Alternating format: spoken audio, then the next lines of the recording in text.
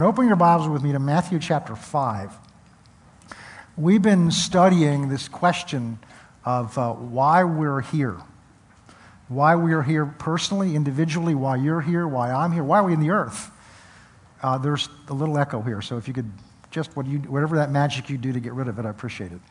Thank you. Why are we here? Why are we here as a church? What's this church here? This church was founded 36 years ago by Sam and Donna Smith that God brought up here from Texas.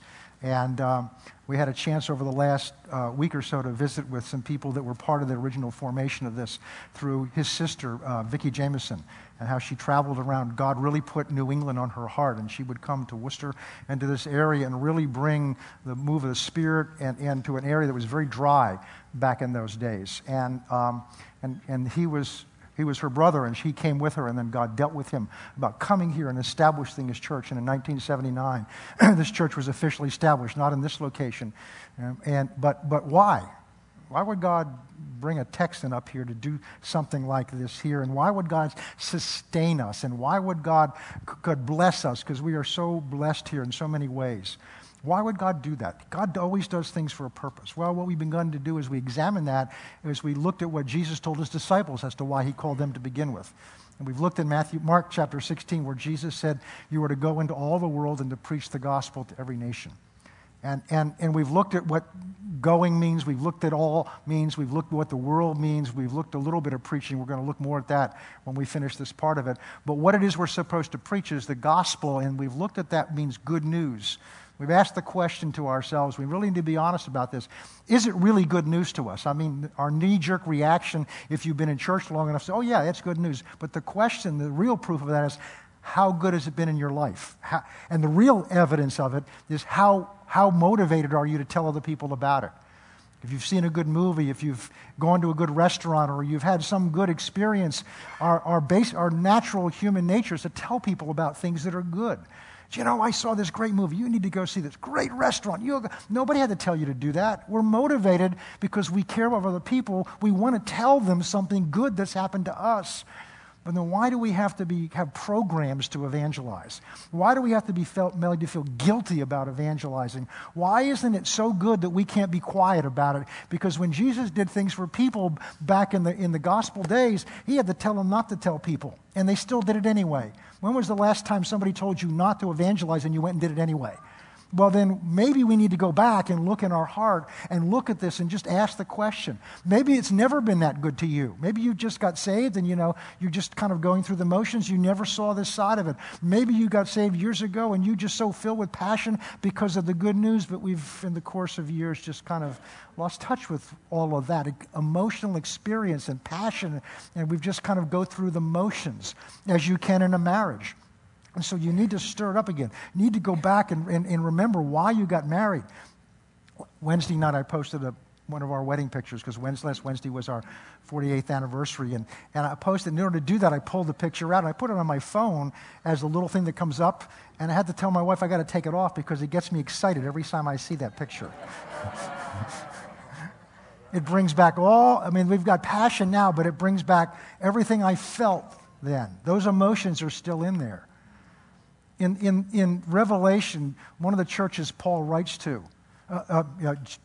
John writes to, the Holy Spirit through him, and says, you've done this well, you've done this well, you've done this great, you've done this right, but here's what I have against you. You've left your first love. You've lost the passion that you had for me. You're doing good things, but you're doing them because they're good things to do. You're not doing them because you're passionate for me anymore. And he tells them what to do. This is good advice for marriages. He says, remember what you did at first and go back and do those again. Because what it does is it stirs up the emotion. All those emotions are still in there. So if when you got saved, you were on fire because Jesus was the greatest thing you've ever heard about, his love for you is so real, go back and remember what you did in the beginning. Remember what things were like. And that's why we're going through this, to kind of bring us back. And some of us never had this basic foundation.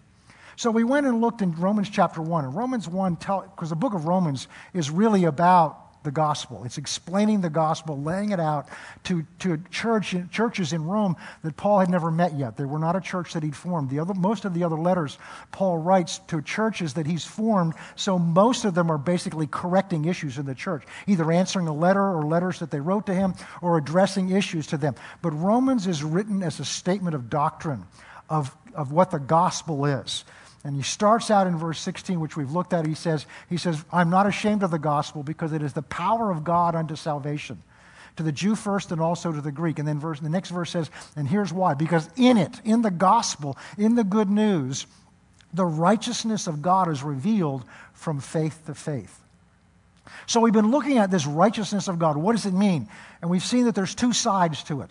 There's the side that we're so used to hearing, which is that we've been made the righteousness of God. God's given to us his righteousness. If any man be in Christ, he's a new creature. And then verse 21 of 2 Corinthians 5 goes on to say that he who knew no sin, it's the great exchange, he who knew no sin became sin that we might become the righteousness of God in Christ Jesus.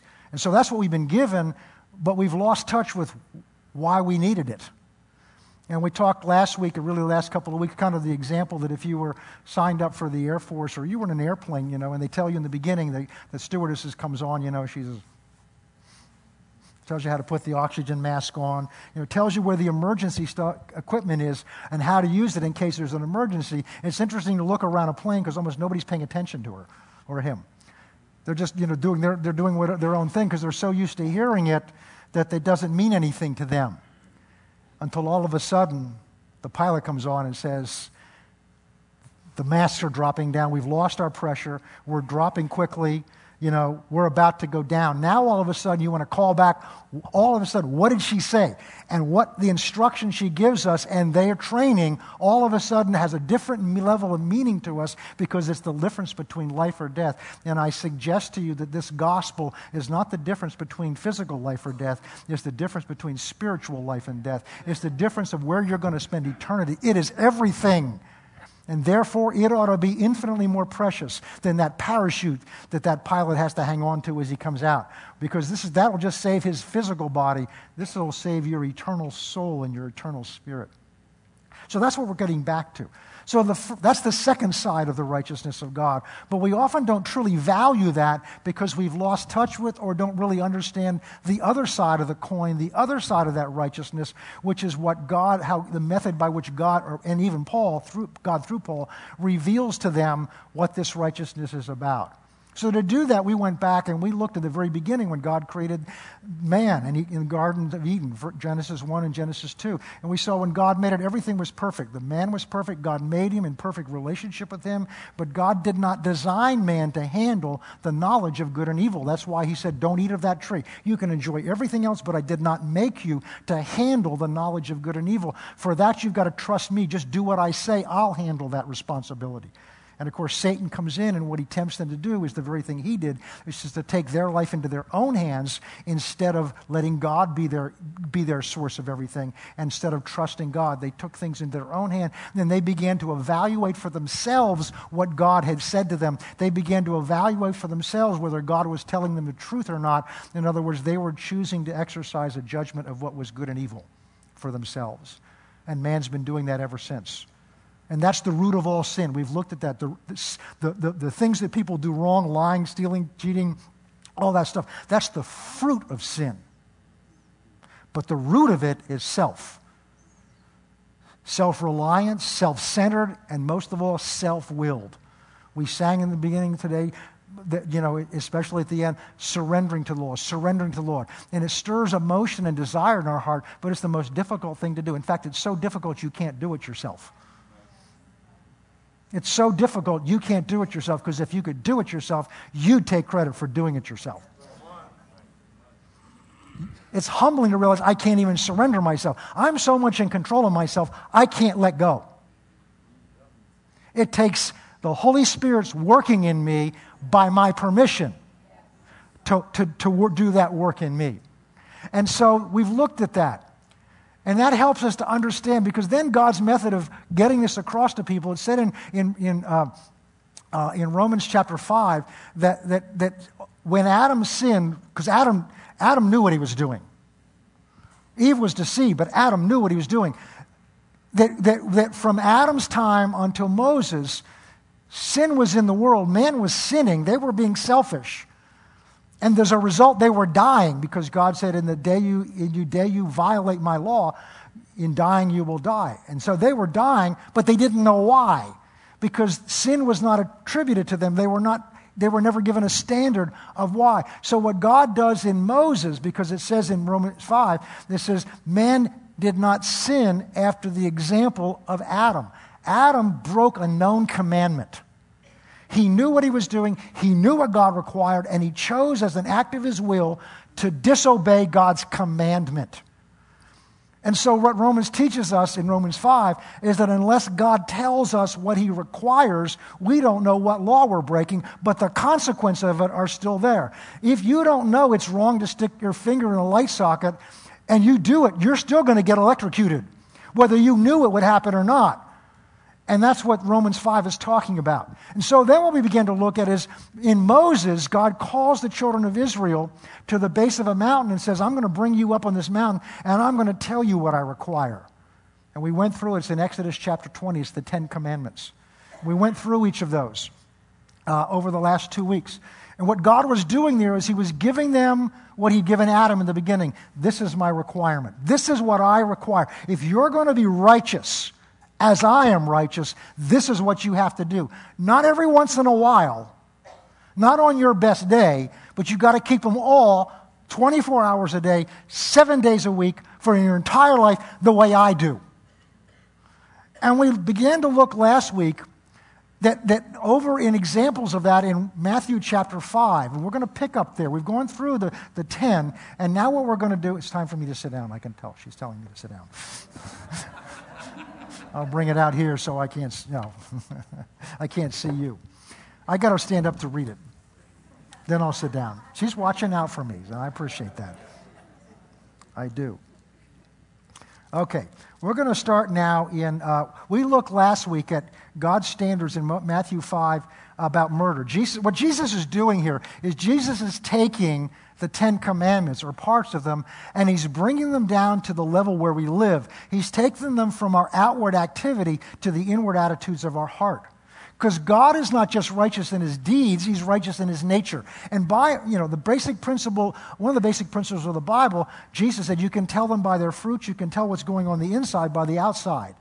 And so you can't change the fruit, you have to change the root. If you change the root, you'll change the fruit. That's clever, isn't it? Okay.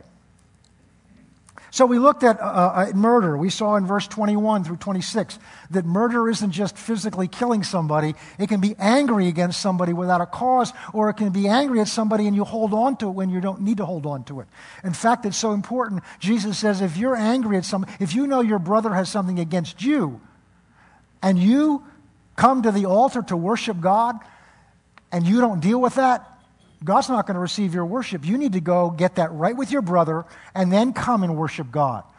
And so the attitude of our heart towards each other. See, Jesus reduces all these commandments down to this at one point. He says, they're all summed up in this. You shall love the Lord your God with all your heart, with all your might, and with all your soul. That's great.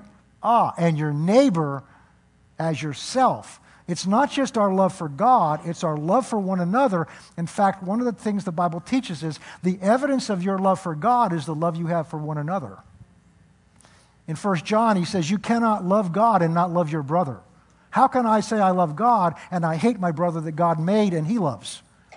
So you can't do that. You can think you're doing it, but you're not. The real measure of your love for God is the love that you have for the people that he loves. Even though they may not be lovable, but guess what? You're not either. So we looked at murder last week is defined, is the attitude of your heart towards people. It's holding on to grudges. And then this was a popular one. We looked at adultery. And Jesus talks about adultery. It's not just physically what you do, it's lusting after someone in your heart. And we saw as the root of all these is, again, self. The root of adultery is selfishness. I'm not getting what I need from my spouse.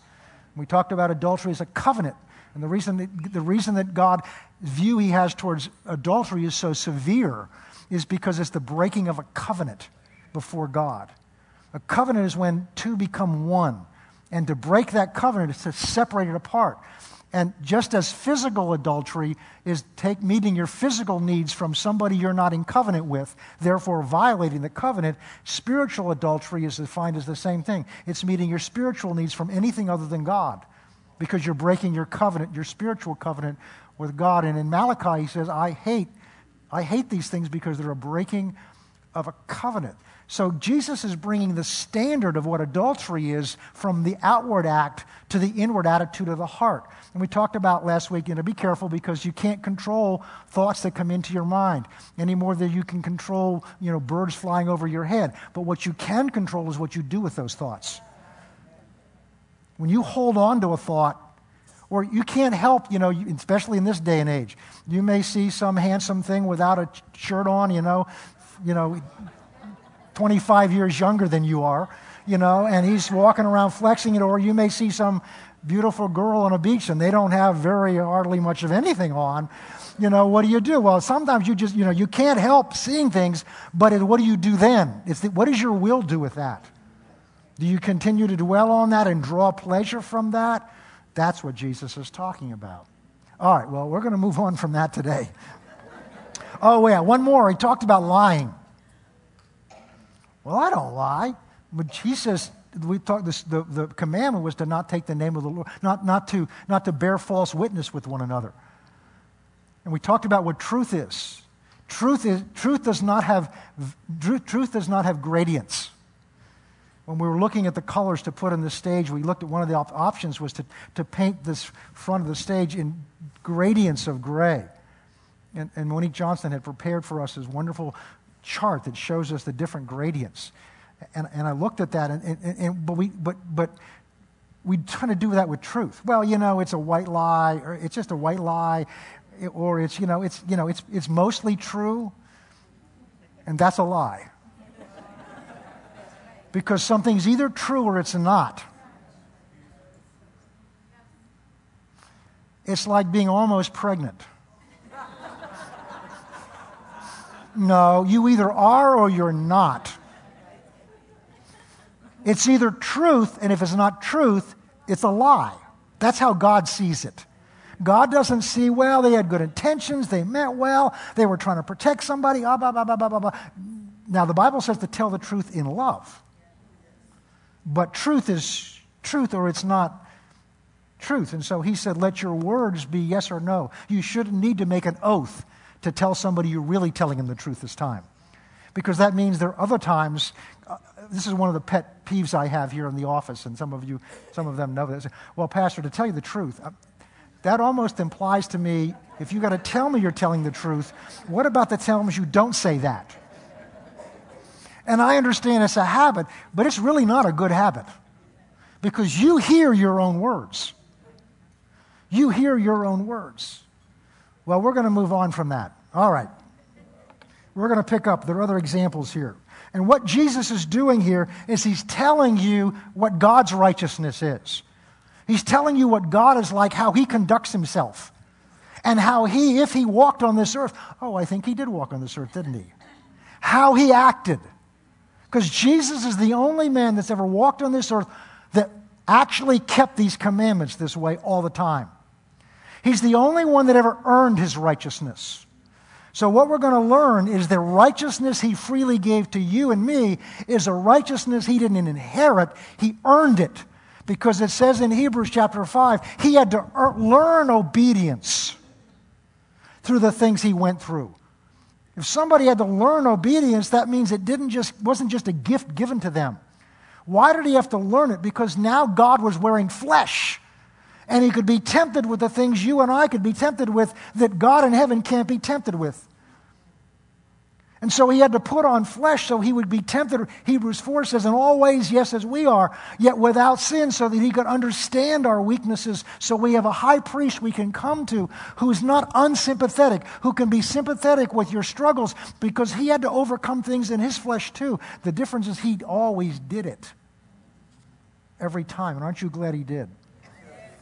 So he's showing us God's standard if we're going to stand before God on our own. All right, let's move on here. Let's look at verse 16. Gives you a little bit of background here. Let your light so shine before men that they may see your good works and glorify your Father who is in heaven. We're learning this on Wednesday night. We're learning on Wednesday night that we're to be transformed by the renewing of our mind. And the purpose of that is because the word transform means to take what God's put on the inside of you and bring it to the outside so other people can see it. If it's only on the inside, if you're a closet Christian and the nature of God is only on the inside and you don't ever act like Him, you're no witness to Him. And so it's a process of bringing that to the outside. So this is saying the same thing. Let your light so shine before men that they may see your good works and glorify your Father in heaven. Not so that they can see your good works and glorify how wonderful you are for being such a good person. I remember when I left the law firm, this last law firm I left, they threw a little dinner for me, and I had great favor there. And I remember saying, "Oh, you're such a wonderful person." And I walked out saying, "I failed." Now, I understand it was good to have a good testimony, but if all they saw was me, if all they saw was the good works, and they didn't glorify my Father in heaven, then I didn't truly fulfill what I was there to do. They may see your good works and glorify your Father in heaven. People won't give glory to Him unless they can see Him in you, and the only way they can see Him in you is if it's by the fruit that's coming out of you. And so that's what Jesus is talking about here. Now, verse 17, he says, "And do not think I came to destroy the law of the prophets. I did not come to destroy it, but to fulfill it. For assuredly I say to you, until heaven and earth pass away, not one jot or tittle will by any means pass from the law till all is fulfilled. Whoever therefore breaks one of the least of these commandments and teaches men to do so shall be called least in the kingdom of heaven. But whoever does and teaches them shall be called great in the kingdom of heaven. For I say unto you, unless your righteousness," we're talking about the righteousness of God, we're talking about that righteousness, "unless your righteousness exceeds or goes beyond the righteousness of the scribes and Pharisees, you shall by no means enter the kingdom of heaven." So he's got Pharisees and scribes in front of him, religious leaders, who are holding themselves up as the example, as the perfect fulfillment of the law by their outward things. They're very careful how they wash their cups. They're very careful how they do everything exactly to the jot and the tittle. They do everything outwardly, but inwardly, in their heart, in their attitude, he said, "You are like dead man's bones on the inside." He went even further than that. He said, "You are like a whitewashed sepulcher." Whitewashing is something like a white covering that's so water-based that when it rains, it washes off. It's a false covering. He says, and that false white covering is covering up an empty tomb inside. So he's talking about their inner man, and he says, unless our righteousness exceeds that, we will not even enter the kingdom of God.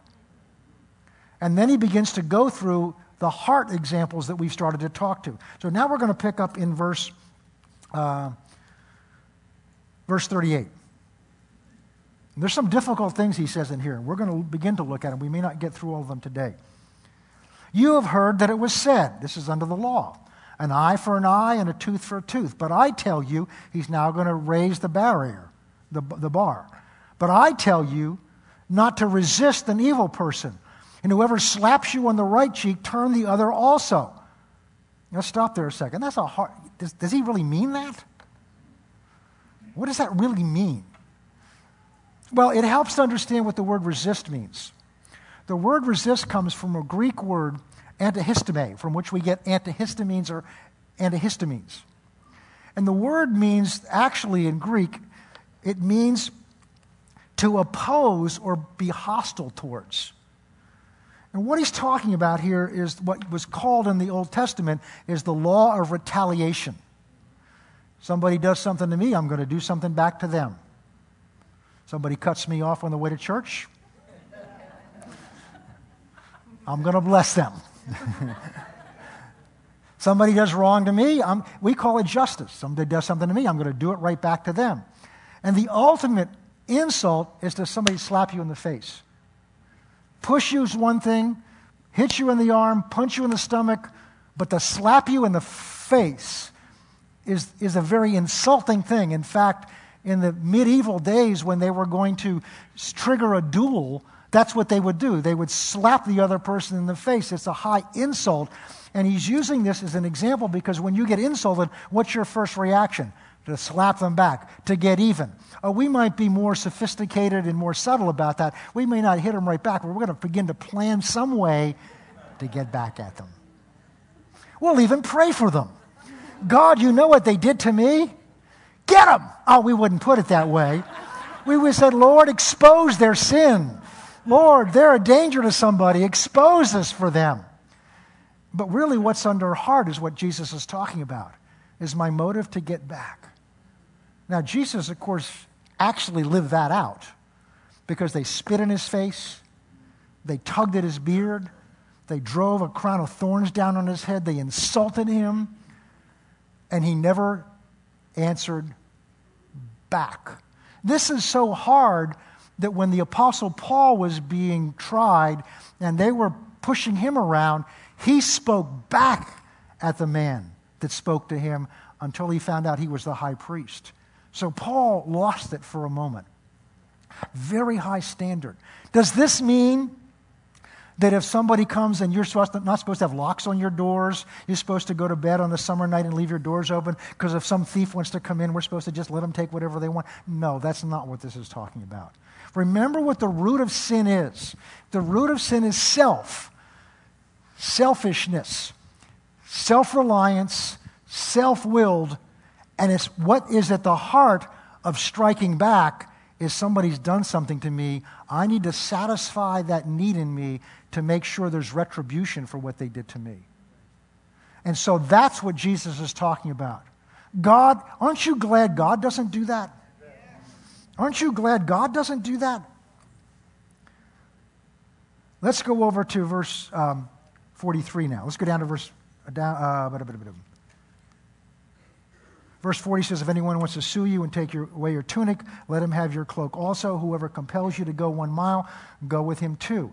Now, what he's talking about is, I got to defend myself. Somebody did something, I got to sue them, boy, I'm going to sue. Is it ever wrong to go to court? No. In 1 Corinthians chapter 6, I think it is, Paul deals with this issue. He says, wait a minute, some of you are taking each other to court. He says, it shouldn't be so. And not because it was wrong to do it. What's wrong is, he said, you can't resolve your conflicts between you. He says, you understand in the next life, you're going to be ruling over angels and you can't handle the dispute among yourselves so much you've got to take your Christian dispute where you're commanded to love one another and prefer one another. You're commanded to take your Christian pursuit and you're going to take it before pagans to decide. You've lost it. You've lost your testimony when you do that. I had to deal with this when I took over because we were involved in a dispute with another Christian organization over the use of the term that we had ascribed to copyright for the radio station we had here, which was Shine Radio. And we went to register that trademark and register that name, and we had an objection filed by a Christian organization. I said, wait a minute, what's wrong with this? And they were in another part of the country.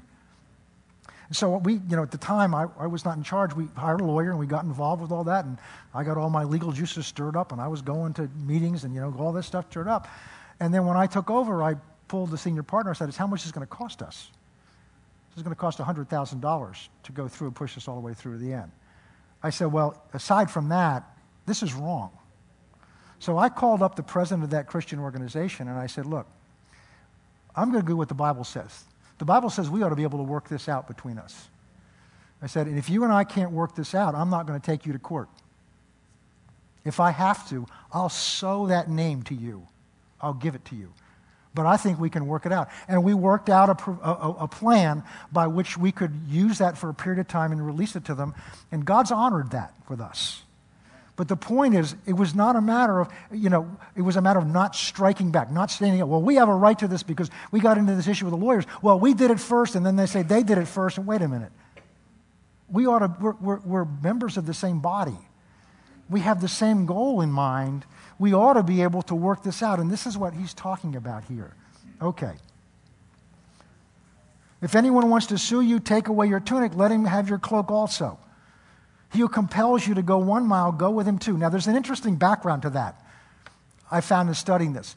In the Roman Empire, which is what they were part of, there was a law that says if the government officials are need to transport something, or they need a courier, because they didn't get on trains or planes, they used horses or they used chariots, or they had a right. If they were doing Roman business, they had a right to come to you and take your horse or take your carriage or take whatever you had and just take it from you and use it for their purposes. So he's talking about here somebody that comes and takes something from you that they may have a right to that you want to defend yourself against. And he's basically, again, the whole root of all of these things is when we're defending ourselves about ourselves. I've found in decisions I've had to make as a senior pastor, such as the one I just talked to you about, if I will go back to what God's heart is about it, because the devil loves to push us. Somebody's saying this about you, Pastor. Somebody's saying this about Faith Christian. Do you know what they put on Facebook about? I don't go on Facebook for that reason. The church is on it because we can put information out there. But I don't want to see what people are saying. Because I don't want to have to deal with this within myself one way or the other. Oh, hey, that's the greatest church, the greatest pastor. I don't want to deal with that either. The only one I want to deal with what they have to say about me is God. Because I love you, and I appreciate some of you have been so kind in some things you've said. Don't stop saying them. I appreciate hearing them. But I have to answer them in my head. Because ultimately, the only one who thinks they think of you or what they think of me that matters is Him. And I want to hear those words. It's what motivates me. Well done, good and faithful servant. Enter into the joy of your Lord. And that's what we all want, I believe. So that's what he's talking about here. Okay. So he talks about verse 41 about compelling you to go that extra mile. Verse 42, give to him who asks, and from him who wants to borrow from you, do not turn away. Verse 43, you've heard that it was said, you shall love your neighbors and hate your enemies. But I say to you, love your enemies. Oh, this gets tougher. Bless those who curse you. Okay, that's with my mouth. The next one's even harder. Do good to those who hate you. Pray for those who, I can hardly get the words out, spitefully use you and persecute you. Let's look at that a minute. I say to you, love your enemies. Okay, that's easy to do, sitting in a nice blue chair on an air-conditioned church on Sunday morning with good people around us that we love and love us. But what's it like at work? What's it like? An enemy is somebody that, it isn't just somebody who doesn't like you. An enemy is trying to destroy you. An enemy has made you a target. They're trying to overcome you, move you out of the position you're in at work. They're trying to destroy your witness, whatever it is. They've targeted you, and they're trying to overcome you somehow. And he said, I say, love your enemies. And that's not just the emotion. Bless those who curse you. People that just say terrible things about you. What is our natural instinct? Find something to say back about them. Yeah? So's your old man. Like children do. Get into a word battle with somebody. Yeah? My father can lick your father. All that kind of thing. And you know what? As Christians, we do that. We get out there thinking somehow our job is to defend God. I've looked, I haven't found that in the Bible. That's the trouble Eve got in. The same trap, the same bait that Satan used against Eve, and she bit for it, which was to defend God. God's trying to keep something from you, and she went to defend him, and God never commanded them, never told them to defend him. He's never told us to. But we want to strike back. We're in a time now when we can feel that the church does not have the same standing it once had in the world, and it's certainly in this nation. There was a time when church was looked up to and respected, whether people believed in it or not. At least we were respected. We're not respected now. We will most likely gradually be included in with the hate crimes just because of the beliefs of the Bible. That's, I believe, where it's headed. So we may well be persecuted for simply saying what the Bible says. Not our own opinion, saying what the Bible says. What are we going to do with that? And the evidence that I see in the church world in the United States doesn't give me a lot of confidence because we try to strike back somehow. That's exactly what the devil wants us to do. How does that make us look any different than the world? But I say to you, love your enemies. Bless those who curse you. Do good. That requires action. Do good to those who hate you. Pray for those who spitefully use you. And he doesn't mean pray, God, get them. To spitefully use you means somebody has purposefully, intentionally chosen you to, when somebody's using you, that's a degrading thing. It's one thing if somebody receives blessings from you or receives something that you decide to do for them, but to use you means they got something that they wanted by taking advantage of you. They demeaned you. You became a tool, not a person, but you became a tool to them. It's demeaning, and therefore it stirs up our ego inside. They thought less of me. They talked down to me. Notice, to me. It's all rooted in me. Who spitefully, which means they didn't just use you, they enjoyed it. They got pleasure out of it. And what does Jesus say we're to do? We're to pray for those who use you, spitefully use you, and who persecute you. But look at the next verse. This is why. That you may be sons of your Father in heaven. For he makes the sun to rise on the evil and the good, and he sends the rain on the just and the unjust. Remember, what we're learning is that the righteousness of God is simply God telling you what he's like. This is what I do. This is my nature, my character. And if you're going to be righteous, you got to be just exactly like me. And what does God do? What does God do to those that are his enemies? What does God do to those that spitefully use him? Every one of us has used him at some point. In fact, don't turn there, but over in, let's go over to Romans 12 quickly. We'll come back here. Romans 12. I'm sorry, Romans 5.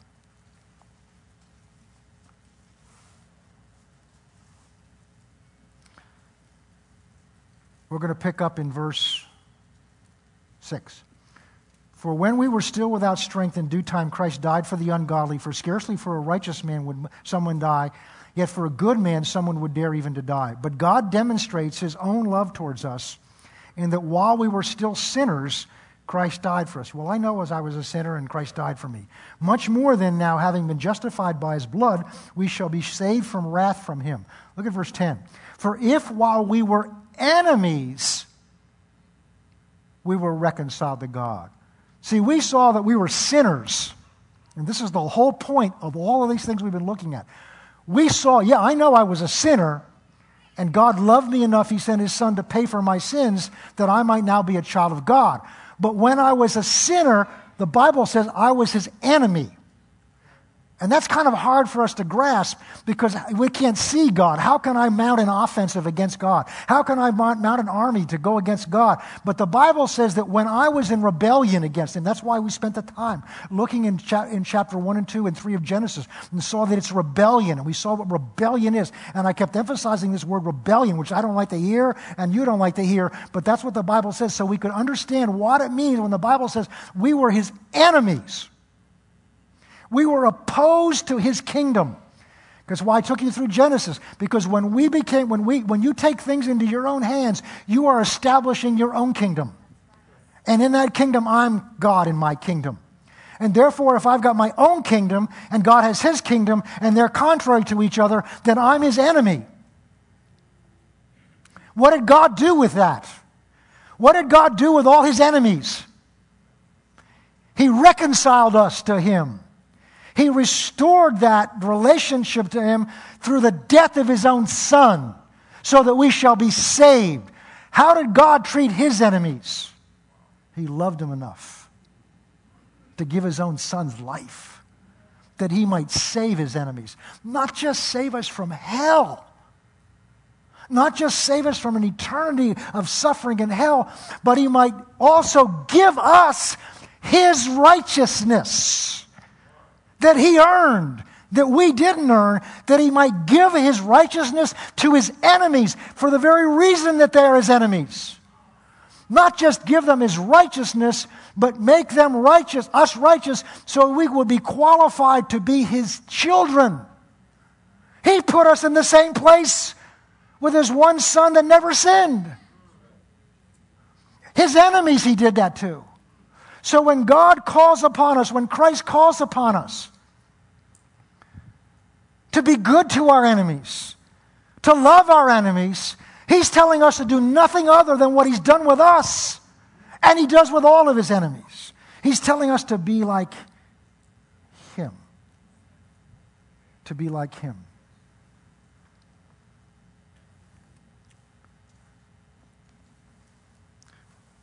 Romans 12. Now go to Romans 12. Verse 18. If at all possible, as much as depends on you, because sometimes it can't happen, live peaceably with all men. Beloved, do not avenge yourselves. Do not avenge who? Yourselves. Do not avenge who? The only time Jesus spoke up in the trial before Pilate was when Pilate said something about his father. He says, man, don't you know I have the power of life and death over you? And Jesus said, you have no power that was not given to you by my Father who is in heaven. He never defended himself, but he defended his Father. He honored his Father before Pilate. Do not avenge yourselves, but rather give place to wrath. For it is written, vengeance is mine, I will repay, says the Lord. Moses, when his brother and sister got uppity, and they started thinking about, this Ethiopian woman that he'd married, and then they began talking to each other. Be careful who you're talking to and what you're talking about, because when you begin to talk about leaders, Romans 14 says, don't judge another man's servant, because God's able to make them stand. And that's what they started. It was their own brother, because said families were the worst part of this can happen. Then they started saying, you know what, wait a minute, who does he think he is? God speaks to us. We're prophets. God speaks to us, which means he must have. God speaks to us. Why is he so special? When Moses heard that, he fell on his face to pray for them. He didn't defend himself and say, wait a minute, God chose me over you. I'm the one that's got the glory on me. I'm the one that's been on the top of the mountain. He didn't say anything about himself. He fell on his face for fear for them. And who showed up on his behalf? God showed up in a cloud. And God started asking questions. Vengeance is mine. When you really understand that, you will pray for those that have used you, because you'll understand that as long as you're in the right, God will defend you, and he will at some point take care of you. Vengeance is mine, says the Lord. It's not yours. Therefore, if your enemy's hungry, feed him. If he's thirsty, give him drink. For in so doing, you will heap coals of fire on his head. Look at verse 21. Do not overcome evil. Do not be overcome by evil, which is what will happen if you defend yourself. If you defend yourself, if you strike back, if you retaliate, if you take things into your own hands, you will be overcome by their evil. Because my mother used to say, don't go down to their level, is what she used to say. And that's basically what God's saying. If you retaliate, remember, it's nothing wrong with protecting your family. There's nothing wrong with protecting, but it's when you don't know what it's talking about. It's getting back for something somebody's done to you.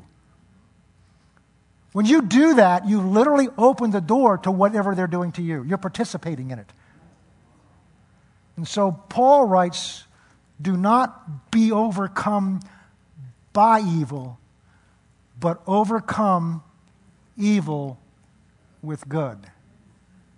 1 Corinthians 13, I think it's around verse 7, says, love never fails.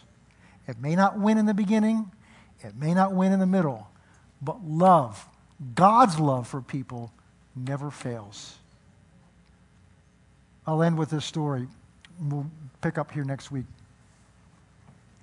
Most of you have ever seen the movie The Cross and the Switchblade. Some of you may not have, but it's a story of a man named David Wilkerson who God led. He's been a prosperous community. He led into the streets of New York to witness to some gangs. And there was a gang leader named Nicky Cruz, and he kept witnessing to him, and I've forgotten the story. It's been so long since I've seen it or read it. But basically the story was he kept witnessing to him, and Nicky Cruz kept getting angrier and angrier and angrier. And at one point it reaches this culmination where there's a confrontation, and Nicky Cruz has his knife out. He says, man, don't you understand? I'm going to cut you. You keep saying that to me. He's getting angry. Why? Because the love of God, he couldn't deal with the love of God. He couldn't deal with that. He could deal with other gangs attacking him. He knew what to do with that. He could deal with rebellion in his gang. He knew how to deal with that. He knew how to deal and protect himself. But he couldn't deal with somebody that would love him no matter what. He couldn't deal with that.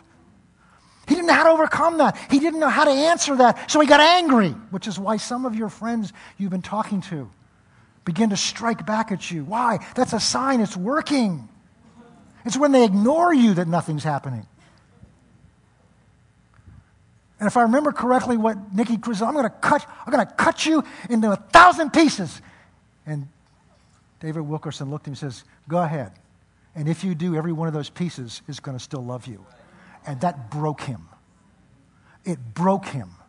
It broke him. When somebody loved him so much that they would not defend themselves, they would die. It broke him. And that's the good news. Somebody loved you and me enough. Somebody loved their enemy enough, who was rebellious, didn't, use their name in vain, wouldn't listen, would do what we wanted to do, establishing our own kingdom. Somebody loved you and me enough that they were willing to be beaten mercilessly, skin stripped, thorns forced down on their head, and to die the most hideous death on a cross. Somebody loved you enough to put their son, who never did anything wrong, always obeyed them, faithful in that place. Somebody loved you and me that much. That's the gospel. That's what people can't answer.